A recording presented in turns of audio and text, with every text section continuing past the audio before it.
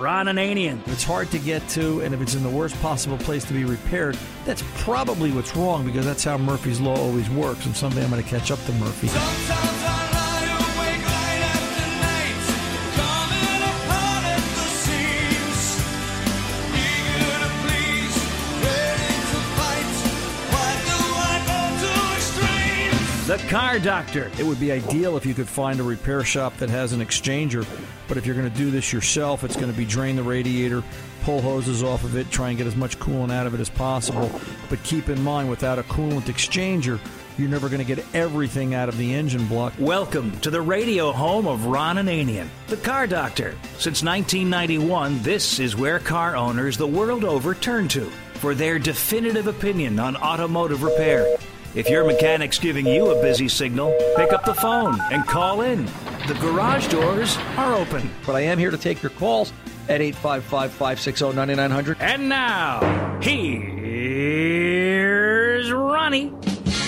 You know it's going to be a really great week at the shop when Monday morning, 8:22, you've already got the repair of the week set for the weekend radio show. Hello and welcome, Ron Ananian, the Car Doctor, rolling along here at 855-560-9900. Here to take your calls and solve your problems, because that's what the Car Doctor does. I'm here to answer your car questions and help you with your car problem, because I just got done doing a 5-day stint this week at RA Automotive. I'll be there next week, and I'll be there for every week thereafter as long as the good Lord is willing, because I have to be, because judging by what came in the door this week, Monday at 8:22 a.m., there's not many left. And I hate the way that sounds, but it's just the way I feel at this moment because of the emotion behind this repair. 2003 Dodge Durango rolled in. The engine had failed. It had failed back in May of this year. And it took the repair shop 5.5 months to get the pieces all back together. It was like all the king's horses and all the king's men trying to put Humpty Dumpty together again. Turns out that part of what I had to do this Monday morning and for all this week was look over the previous repair. What did that repair shop do or not do? In which case, it's pretty easy because sometimes they just don't do a lot. In this case, they actually did get it back together. I gave them that much credit, and most of the parts were there, and they were all pretty tight. There wasn't a few things falling off, but not terrible. Of course, the ground strap that was supposed to go from the firewall to the back of the engine block that somehow fell down between the engine and the transmission was sticking out through the dust shield in the trans cover, rubbing up against the flywheel as the engine ran. Yeah, that's kind of not in the right place, and I'm going to have to do something with that because at some point that ground strap pinched between the engine block and the trans may affect front pump life of the transmission, depending upon how accurate you want to be. And let's face it, we're trying to be accurate. But the part that got me was they focused on doing the engine that it needed, that it imploded, and they missed everything else. It needed brakes. It had a check engine light on. It had an airbag light on. It needed, what so far is about $6,000 worth of work. But their focus was, hey, we're going to do the engine because the engine's the only thing that's blown up at this point, and that's really what we need to do. And that's really what gets me. And then they can't even do that right. They do it so bad, it takes 5.5 months, and they develop a customer that'll never go back there and put another stink on a business that, well, it sort of smells like New Jersey at low tide, and I can say that. I live in New Jersey. I'm really surprised at what's in this industry. You think it's getting better, and then you see a vehicle like this, and you say, why? Before I went on the air today, my daughter, the grad school student, called, and she was telling me this story about she was in CVS last night, and the cashier at CVS was just in a talkative mood, she said, and he just somehow seemed to pour his life story out to me. I'm not sure why, Dad. And I said, well, I think that's because it's that you're in grad school and you've got that look of somebody who listens because you're going into family and marital counseling. You know, you're going to be a psychiatrist, a physiatrist, or a psychologist, one of the two. And you're going to have that ability to listen to people, and you kind of have that look on your face. And she said, you know, Dad, he told me this story about how happy he was to be a cashier here at CVS because his previous job, he'd been an auto mechanic. And he was really proud of the fact that he was the worst auto mechanic he ever knew.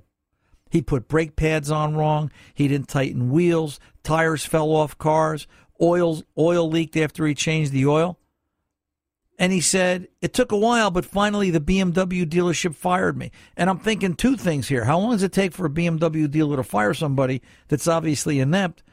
And then why is CVS putting this guy in charge of counting money and talking to people as the face of the business?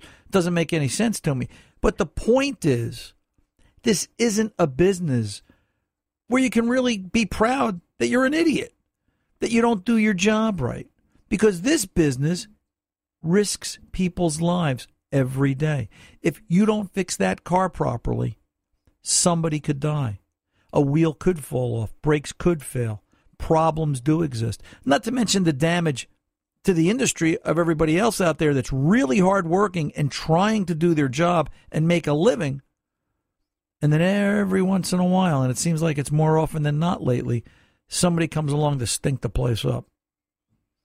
The problem with the repair shop that took 5 months to put this car back together with most of its parts is there because they're not committed to keeping up. They're what I call part-timers. They're working full-time, but they're part-time efforts in the industry. The majority of people in this industry are full-timers. They're the ones that they're working at 24/7 because there's so much information out there. They've got to do it 24/7. I went to the deli this morning, and not that deli. I went to a different deli. Actually, this was yesterday morning. Stopped and I picked up coffee for the boys and some sandwiches. And we were talking about something, and new guy on the counter, and he heard, oh yeah, you're an auto mechanic. Yeah. He goes, good business. You can make a lot of money. And I said, really? You think so? He goes, oh, sure. He goes, repair shops are just money machines. And I sat there and I said, yeah, but think of the dedication involved. He goes, why? What dedication is there? And, you know, that's part of the problem. And I'll say it like this, like I've always said it for so many years, whether I was on radio or not. Auto repair is a very exacting task. You know, you've got to hit that little white ball 10 out of 10 times. Nobody pays a baseball or nobody pays an auto mechanic to be a 300 hitter like they do in baseball. And that's something really you have to think about. In the case of this Dodge Durango, they didn't even get up the plate. And when they did, they finally struck out. They got a foul tip. They got the car out of the shop.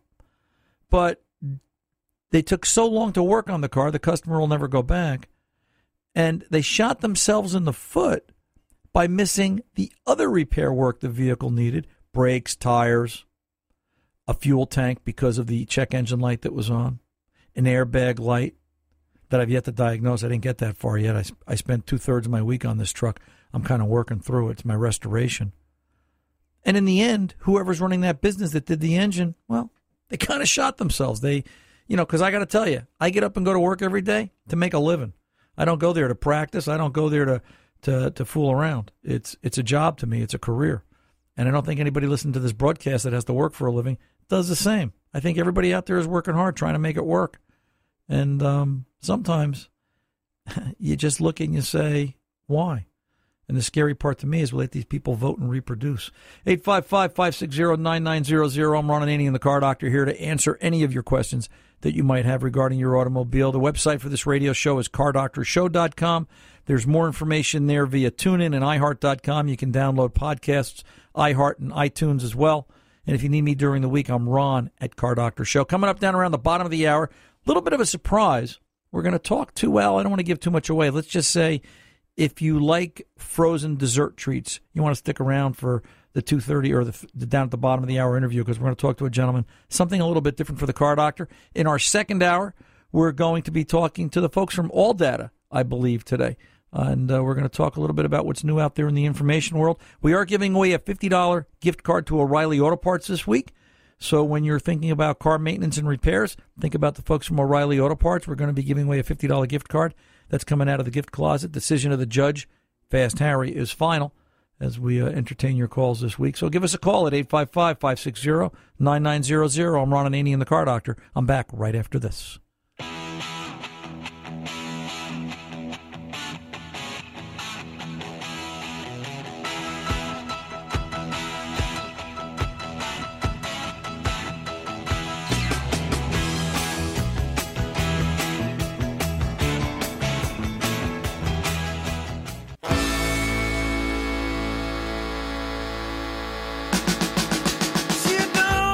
Hey, welcome back. Ron Ananian, the Car Doctor here. Let's kick open the garage doors and welcome back Bob, Phillipsburg, New Jersey. Robert, welcome to the Car Doctor, sir. Welcome back to the Car Doctor. Yes, good afternoon. How are you? What's going on? Got this Audi A3, the 3.2 VR6. I got a check engine light. Okay. And it's a P0068. And this week I'm going to have it looked at, though. But they talk about possible dirty throttle body, a mass airflow sensor if you could clean it, and vacuum leaks and stuff. Now, what would be your approach on how? Well, I would obviously, what the concern here is, we're seeing a problem with the throttle position is out of kilter, so to speak, right. In relation to it's flowing more air than they expect it to based on the angle of the throttle plate. So, you're going to look at fuel trim, you're going to look for vacuum leaks, you're going to go do a basic, throttle body cleaning, and try to do some resets and adjustments as a starting point. Not a common failure, Bob. It hasn't come across my plate all that much. I've seen one or two cases of it actually on Volkswagens more than Audis in the Volkswagen version of that fault. But, you got to let them do their thing. They're not lying to you. It doesn't sound like they're handing you any baloney at this point. Yeah. Now, what about cleaning the mass airflow sensor? They have a certain type of chemical that you can use on that. Does that hurt them? No, and it depends on the chemical. And it also, and listen, the way I approach mass airflow sensor cleaning is I get to that part of the diagnosis. I just don't do it at random because I don't like to, what's the word I'm looking for, ingest chemicals into a vehicle unless I really have to. Right. Okay, so when I get to that point where, as part of the diagnosis, I've said that, this points towards mass airflow sensor, this points towards it as a possible fault, right. Then I explain to somebody and say, hey, Bob, listen, we're at that 70, 80 percentile where we've got a mass airflow fault. I can buy a new one, which I'm guessing for this car is a few cocos. I'm sure they're not cheap, or I can right. try cleaning it. And I will try to get customer approval beforehand. And, tell them, listen, it's $500-600 for a mass airflow, or we can try cleaning it for $75, whatever it is. And in which case, if it works, fine. If it doesn't, we're going to buy a mass airflow anyway, just to see what sort of reaction we get. Mass airflow sensor cleaning is a case-by-case basis in my eyes. I don't just blindly do it right. because there's a lot of delicate electronics inside of a mass airflow right. sensor. Does the car idle any higher than normal, Bob? No, not really. In fact, it doesn't. The only thing that it seems to do is when you first start it up, there's a little bit of a shake. But when this thing idles, I got to look at the tach to see if it's still running. Right. Right. But now, when you let the throttle body, do you physically take it off the car and clean it? It would be nice if you could. It's right there. Because it's right there. That's the proper way to do it. It depends. Again, it depends on the car. On that car, I probably would because it's easier to get behind. You can turn it upside down. It's easier to hold it in. And right. the thing I like about doing off-car throttle body cleaning, if I can deal with that, if I can get to it easy enough, is I don't have to let the car ingest, again, I'm using that word, a lot of chemicals. Right. It's funny. I'll be in another shop and I'll watch somebody clean a throttle body, and I think some of the techs think that the more cans they use, the cleaner it must get. Where you can be just as effective. We actually have wooden-handled, long Q-tips in the shop where we'll give a little bit of a spritz, a technical term, spritz. Right.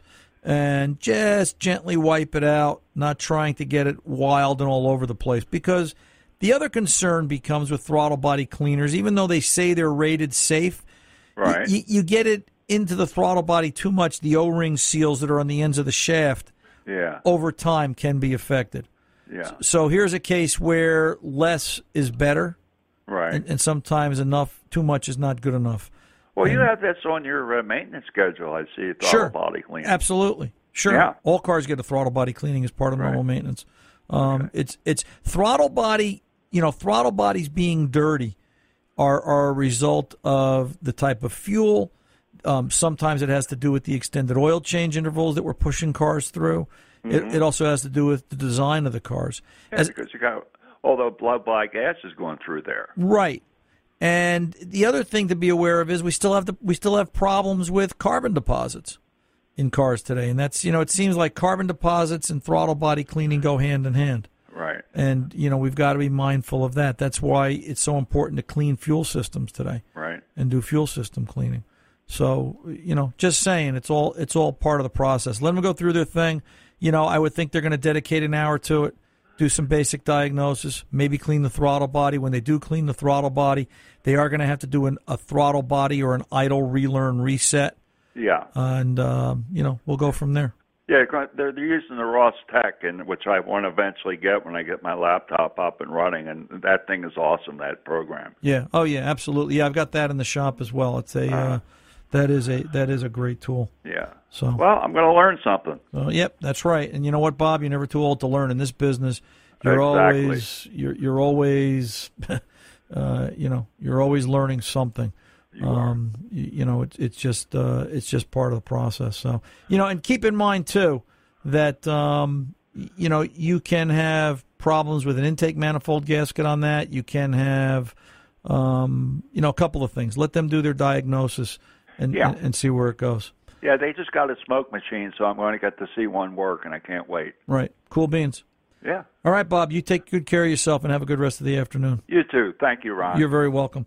It's, step-by-step diagnosis. That's really the case. That's really what we're looking for. I want to talk about an email before we take the pause down around the bottom. And it's a good conversation to have with all of you. This comes to us from Doug. Doug wrote me an email this week. Hey, Ron, my girlfriend has a 2012 Hyundai Elantra. A couple of months ago, she was at a dead stop getting to make a turn when she was rear-ended by a car going approximately 30 miles per hour. The problem begins when she takes it to the dealership where she purchased the car new. They were on the preferred list for the insurance company. Prior to the accident, there were no lights on. Everything worked as it should. After the accident, the airbag light came on and the backup screen for the backup camera started not to work occasionally. The body shop had to report to the insurance company what their scanner or computer told them about the airbag light and the function of the backup camera prior to the accident. Because the computer could not tell them exactly when the light came on, etc., the insurance cosmonauts are refusing to pay for the repairs. This is a classic case of who to believe. My girlfriend has had all regular maintenance performed by this dealer and was just in for service 1 month prior with no lights on. How do you make a case to the insurance companies so they take care of these things? It's extremely frustrating. I have personally had something similar like this and found myself trying to fight the insurance company and gave up after 6 months. Doug, I'll tell you what, Doug, in your letter, you've got part of the answer. You say that she had had the car in for service 1 month prior and there were no lights on. If there were lights on, they should have noted it. So I think the benefit of the doubt has to go to the girlfriend, to the vehicle owner here. And the conversation with the insurance company has to be along the lines of, I've hired you, because this is what an insurance policy is. An insurance policy is a service contract. All right? If you go down to the legal nitty-gritty of it, it seems that regardless of what state you're in this country of ours, an insurance policy is a service contract. They are under contract to repair that vehicle back to previous or pre-accident condition. And unless they've got documentation to show and support, they've got to fix it. And it might take a lawyer, which might take some time. It's an insurance company. But I wonder who would defend them against defending them to yourself. So one thing to keep in mind, how about, hey guys, let's go find where the problem is, and then depending upon what it is, we'll decide who or what is really at fault. But to ignore it, can't do it. I'm Ron Ananian, the Car Doctor. We're back right after this. Don't go away.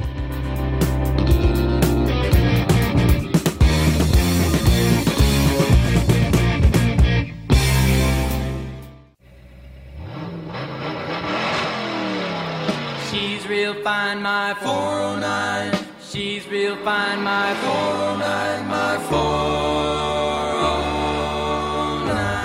Welcome back.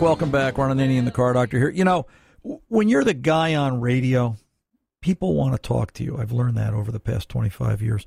And there's a lot of different things that people want to talk to you about. Sometimes it's related to their car. I was having breakfast at the deli this morning, and having a conversation with someone at the counter, and Roger, one of the regulars at the deli, came in. He wanted me to come outside and see his 1921 Model A, and just wanted to show it to me. That's my life, folks. Well, a couple of months ago, I think it was back midsummer, we received a surprise package at the shop. It was about yay big, and it was different custards in there. And they came to us from David Gott. David's from Tipton, Iowa, and he is the owner of David's famous gourmet frozen custard. And it was a really great letter. And I've got to tell you that if you're just tuning into the Car Doctor, yep, this is the Car Doctor, and I am Ron Ananian. And this next segment really has nothing to do with cars. It's more about what it takes to create a business and the dedication. We just thought it would be fun to talk to somebody outside of the automotive arena and give him a little bit of spotlight time, because we think he's earned it for the quality of the product that he's put out, and also his story, because it's a great human interest story. And that's the other thing the Car Doctor and the crew is all about, is the people that make up this great country of ours, this human interest evolution that we've got going on. David, welcome to the Car Doctor, sir. Hi, Ron. How are you? All right. So let's see. You're a self-admitted. You're not a car guy, you say. True or false? Well, I like cars. But I'm not what you would call an enthusiast. Right. So I mean, there are a lot of cars that I would like to own, but I'm not I grew up on a farm, but I'm not a gearhead. Right. Right. So how does a car guy come to listen to a car show? Is my first question. Well, I travel a lot, especially on weekends, doing samples. Right. And so I found you on the radio station out of Waterloo, Iowa, KXEL. And I enjoy car shows, but some of them are really good, some of them aren't so very good. But the thing that always struck me about yours was, you always talk a lot about quality, but the thing that always just astounded me was somebody would call up with some screwball question about a 2004 Dodge something or other, and you would just know what it was. I remember once somebody called up about some bizarre thing, and you said, there's a problem with the starter of those things, and I think it's the purple and white wire.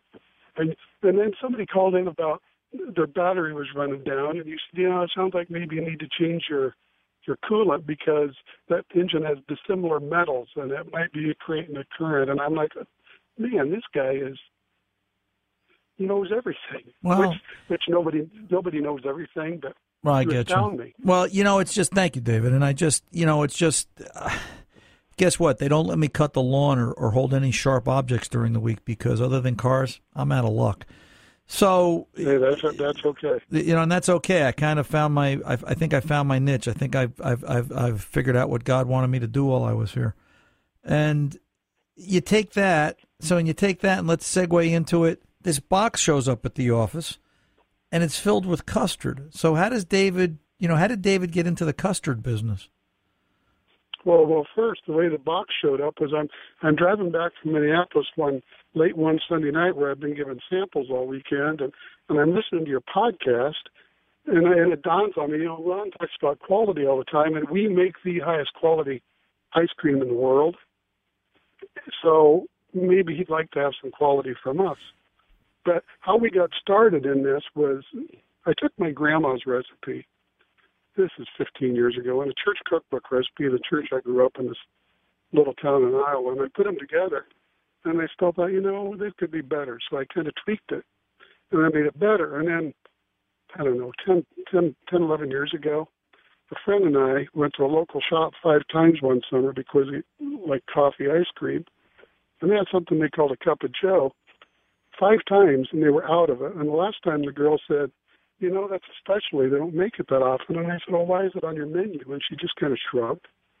And it pissed me off. So I went home and I made my own. And everybody who tasted it said, man, this is so good, you should sell it. So then I made Dutch chocolate, and man, this is so good, you should sell it. Then I made strawberry, which we don't sell yet, but I'm going to send you some. I want to be. Listen, let's cut to the chase. I want to be the test pilot for that. And Tom Ray's got his nose pressed up against the glass. Tom's a strawberry fanatic also. And that's the unique thing that we experienced with the now. Is it custard or ice cream? Let's get this part of the. Well, it's custard, but to be a custard, you have to be ice cream first. Right. The difference between custard and ice cream is the amount of egg yolks. Okay. So to be ice cream, you have to have 10% butterfat. We have 26% butterfat, which no one in the ice cream industry thinks you can make, but since I don't come out of the ice cream industry, I don't know any better, right? Right. And we have 4% egg yolk solids, which is 2.5 times what you have to be a custard. But we do it because we want to make the best. Right. Oh, and I got to tell you, it was the best. It was really amazing. How smooth and, the flavor was there and the texture was there, and you just didn't want to stop eating it, which I have to tell you, it is on Weight Watchers, right? It is, how many points is it? I'm listening to this and I'm adding up points in my head going, but it's great product. It really is. And it just kind of turned our heads a little bit. Well, the nice thing is you don't have to eat a lot of it to be satisfied. Right. Oh, that's true. It makes you happy in a hurry. So. Yeah. That's good. I like that, happy in a hurry, because it did. You felt satisfied. It was really nice on the hot summer nights just to have a little taste and kind of work your way through the container. But thank you. But I always believed that if you made the best product or delivered the best service in the world and you did it at a fair price with a reasonable profit, my theory was you'd be successful. Right. So that's what we try to do. For those of you just tuning in, this is the Car Doctor. We're talking to David Gott from Tipton, Iowa, David's famous gourmet frozen custard. So you're not crazy. This is a car show, but we're taking a little bit of break from that for something a little different today. David, there's a story behind the story about how you got started in ice cream. Would you like to talk about it? Sure. I got tired of everybody saying this is so good we should sell it. So I decided, I'm a stockbroker for 35 years, and I thought, that'd be fun. A lot better. Being a stockbroker isn't what you would call fun, but my oldest son is in law school, and he said he wanted to be our lawyer, and my third son was in the Marine. He was a submariner, and he kind of sort of wanted to be involved. My second son lived in Savannah, Georgia. He was stationed at Hunter Air Base.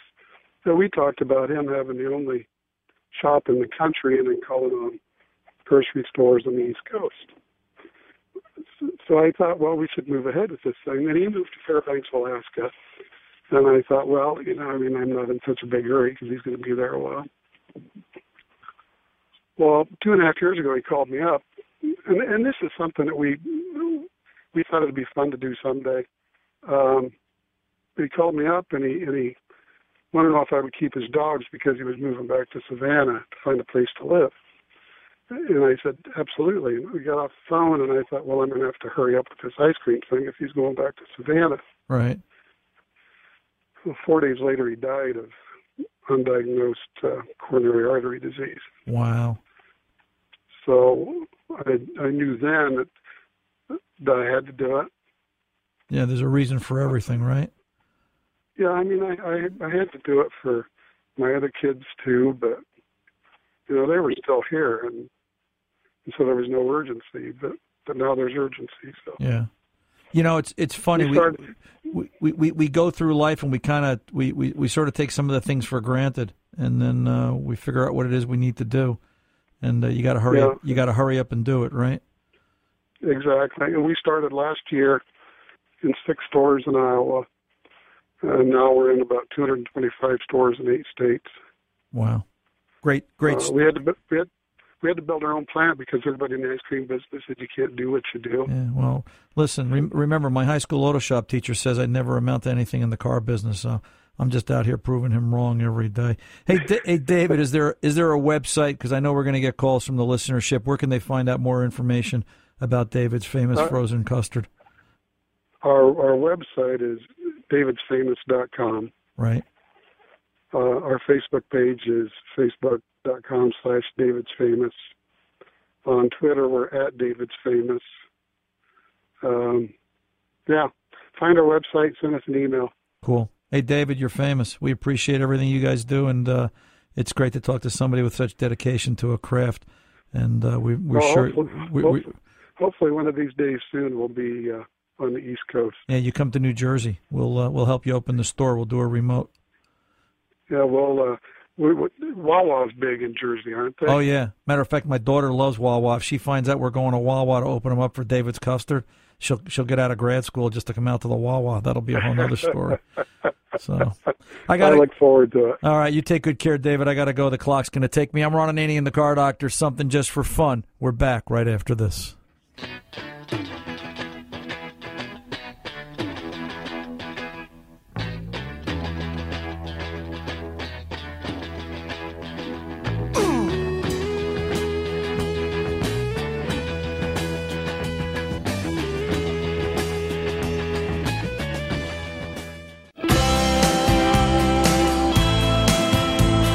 Welcome back. Ron Ananian, the Car Doctor. I want to thank David Gott from Tipton, Iowa. Once again, David's Famous Gourmet, davidsfamous.com. Just a fun conversation, and we're glad to hear there's somebody out there so dedicated to their craft. Let's get over and talk to Doug, Charleston, West Virginia, 2012 Hyundai. You know, Doug, I think I just answered this question as an email. I thought it was such a great topic. I'm glad you called in to talk about it. Let's recount. Tell us a little bit about this 2012 Hyundai and some of the problems you're having. Yes. Actually, it's my girlfriend's car, but about 2 months ago, she got rear-ended. She was stopped, getting ready to make a turn, and a teenager rear-ended her. He didn't even have time to hit his brakes, probably going about 30 miles an hour. So anyway, she goes to take it to the shop to get it fixed. And of course, you know, there's no question about the body damage, but the airbag light came on. And also the backup camera will sometimes not, it doesn't work. So it works intermittently. And so it came down to the insurance company whether or not to pay for this airbag light to get it fixed. And the insurance company denied it because the computer didn't register when the light came on. So okay, wait. Let's back up a second. When she got rear-ended, did the airbags deploy in the car? No. At 30 miles an hour? That's an estimate because the speed limit's 30 miles an hour. And she was at a dead stop making a turn, and the teenager didn't hit his brakes. So, I mean, he could have been going 20 miles an hour. You know, airbags are supposed to deploy anytime a collision with an impact over 7 miles an hour. So yeah, it was definitely over 7 miles an hour. So my point is, if none of the airbags in the car deployed, then either, I mean, I guess it can happen, but it just seems odd to me. It seems like, and I'm not doubting you, Doug. I'm trying to make the argument for why they should repair it, in that if the airbag didn't deploy, it sounds like the system wasn't working before the accident.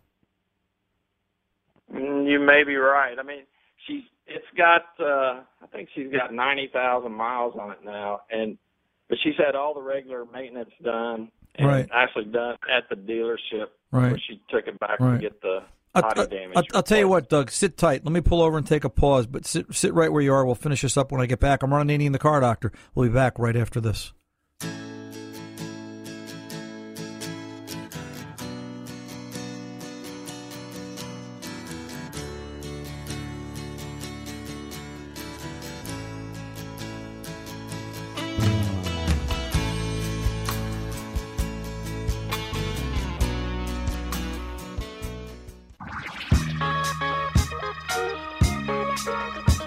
Welcome back. Ron Ananian, the Car Doctor. We're talking to Doug in Charleston, West Virginia. Doug, you're still there?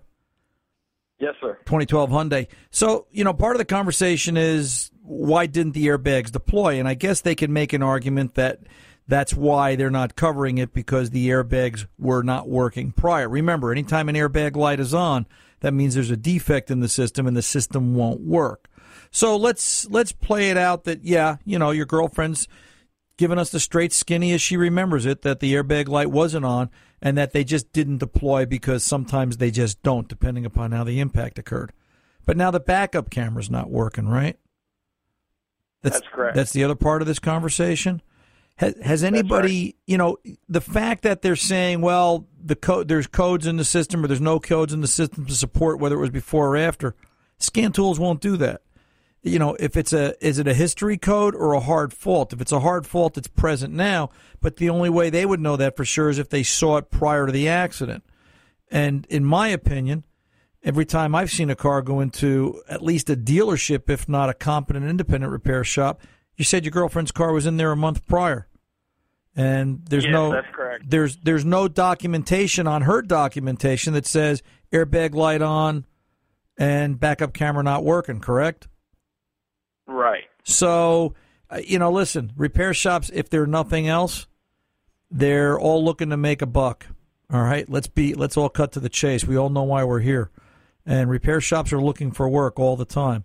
And if somebody comes into my shop and the airbag light's on, it gets noted on the ticket for two reasons. Number one, I'm trying to sell you, hey, let me fix the airbag. Number two, I'm trying to cover my tail. Because if that car comes back in a week and, Ron, my airbag light came on right after you changed the oil. No, it didn't, because it's documented right here. It was on when you picked up the car.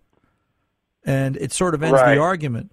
So, I think somebody's got to go to the Hyundai dealer and start the conversation there. Hey, guys, if this were you, how does this look to you? Put yourself in my shoes, all right? I'm not trying to be a pain in the neck, but think about it from that perspective. And then ask them to diagnose it. If the problem is a module in the front of the car, then I don't think it's accident-related. But if the problem is a wire in the rear of the car that got jammed up in the connection or damaged as a result of the accident, now I think you've got a case to go back to the insurance company and talk to them. Always talk from a practical point of knowledge rather than emotion. Talk to them. See what they say and let us know, Doug. I'm sorry, the clock's going to take me. I've got to get out of the hour. I'm Ron Ananian, the Car Doctor. The mechanics aren't expensive. They're priceless.